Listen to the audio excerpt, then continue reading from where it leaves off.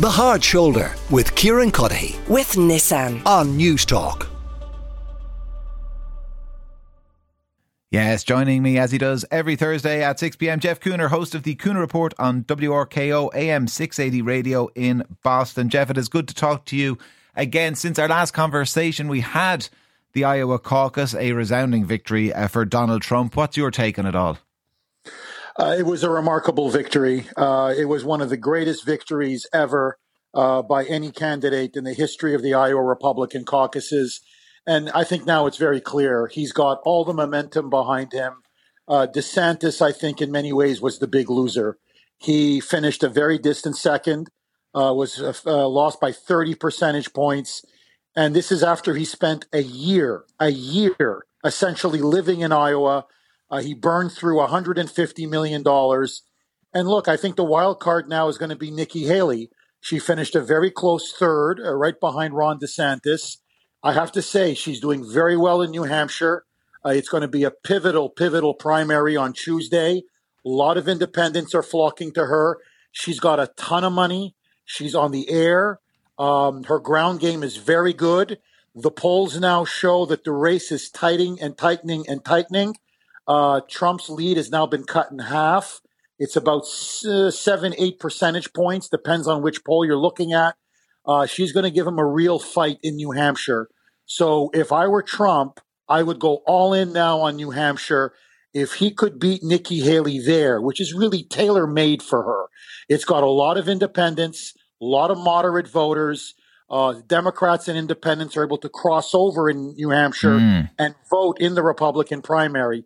If she can't beat him in New Hampshire, I don't see where else she can beat him, because even her home state of South Carolina, it's really Trump country. Trump is beating her in her home state of South Carolina by about 35 points. So she has to do very well in New Hampshire. If she does, I think we have a longer race. If she doesn't, this thing could be over. Would there ever be evidence, Jeff, of those independents and Democrats tactically voting for who they perceive to be a worse candidate? You know, because they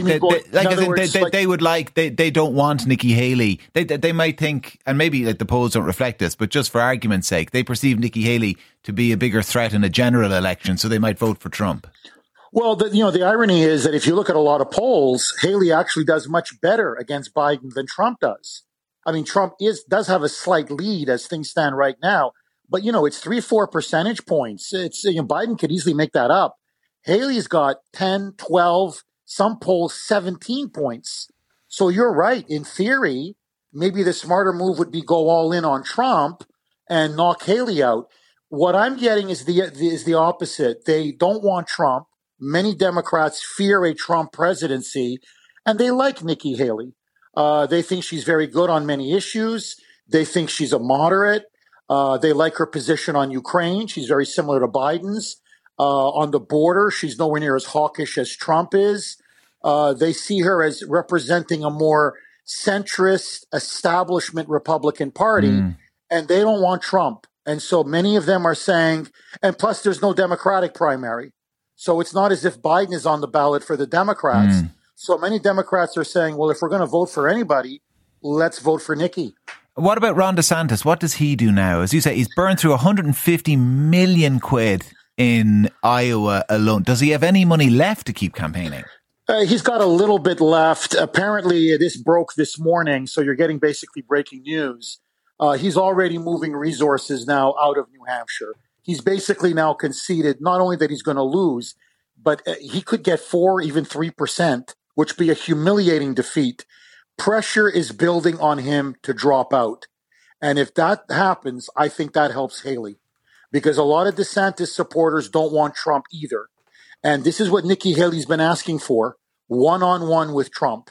And DeSantis may drop out after New Hampshire. If that happens, she does well, we have a horse race. Well, it's the way you describe it, Jeff. I mean, it sounds like this is still maybe not all to play for, but there's still some way to go in this yet. Because the day after the Iowa Caucus, a couple of days ago, I mean, a lot of the headlines seem to suggest that this was done and dusted.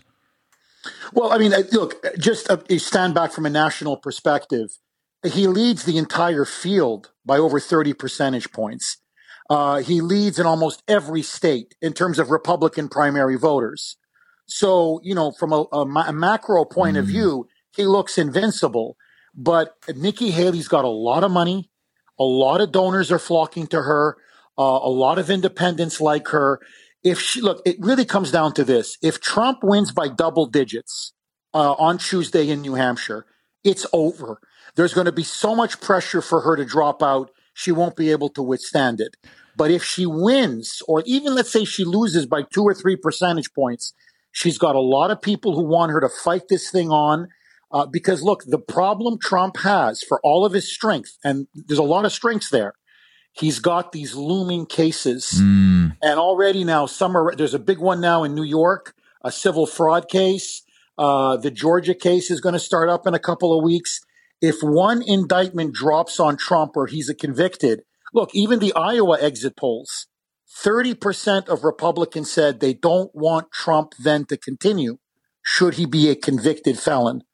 So Haley's strategy is, if I can hang on, Trump may be forced out, I'll be the nominee.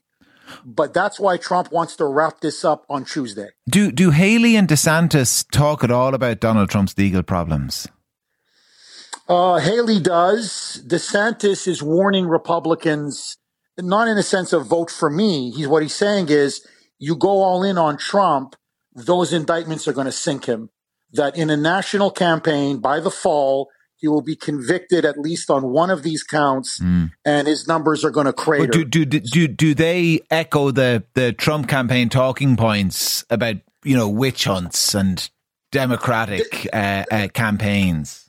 Haley less so. DeSantis doesn't like these indictments. He thinks that, they're a reality, and, one of them is going to stick probably. But no, DeSantis has really criticized these indictments as a witch hunt. The problem with DeSantis is he's trying to appeal to too many people. He wants to appeal to MAGA, and he wants to appeal to the moderates. And that's why he never found his own lane. Nikki Haley, to her credit, found her own lane. She's now telling everybody, you're never Trump, back me. And that's why she's got more staying power than DeSantis. How much money does Nikki Haley have? She's got about 80 million now. And I got to tell you, she can raise another 100 easy. Wow. And I don't want to get into the weeds. I don't want to bore you and your audience. But like they call them mailers here in the United States, like literature you get in the mail. Yeah. It costs about $2 million to get one of these glossy brochures. My listeners in New Hampshire are telling me they're getting 6, 7, 8 a day from Nikki Haley. So they are dropping so much money in New Hampshire. And we're very close, obviously, we're on the border with New Hampshire. You can't watch a TV show. You can't turn on a TV station without seeing a Nikki Haley ad. Jeff, what that is? We have it here as well. It's the lads handing out those flyers for the Chinese takeaway. They dump the first 40 through the first letterbox and then they say their job is done. So, no, she's got the cash. If she wants to go much longer, she can take this till June. There's no shortage of money for Haley. And what about Joe Biden? I mean, how actively is he raising money? Or does the incumbent have to do that type of work? Does kind of money just gravitate towards them? Well, he's getting a lot of money. In fact, that's one of the things I mentioned to one of your producers when I spoke to him. He's put in a record haul. See, the other thing that's developing is as the Republicans are at each other's throats, bleeding each other, he brought in $97 million just in the last quarter of 2023. He's got $235 million cash on hand. He's going to raise about 7, 8, maybe even $900 million. So the other problem Trump's going to have, if it is a general campaign, he's not going to have much money. And Biden's going to have unlimited money. And the Democrats believe they're going to target it at these key swing states, and they can drive Trump's numbers down. Jeff, always a pleasure, and I look forward already to our catch-up next week. Jeff Kuhner is host of the Kuhner Report on WRKO AM680 Radio in Boston. The Hard Shoulder with Kieran with Nissan. Weekdays from 4 on News Talk.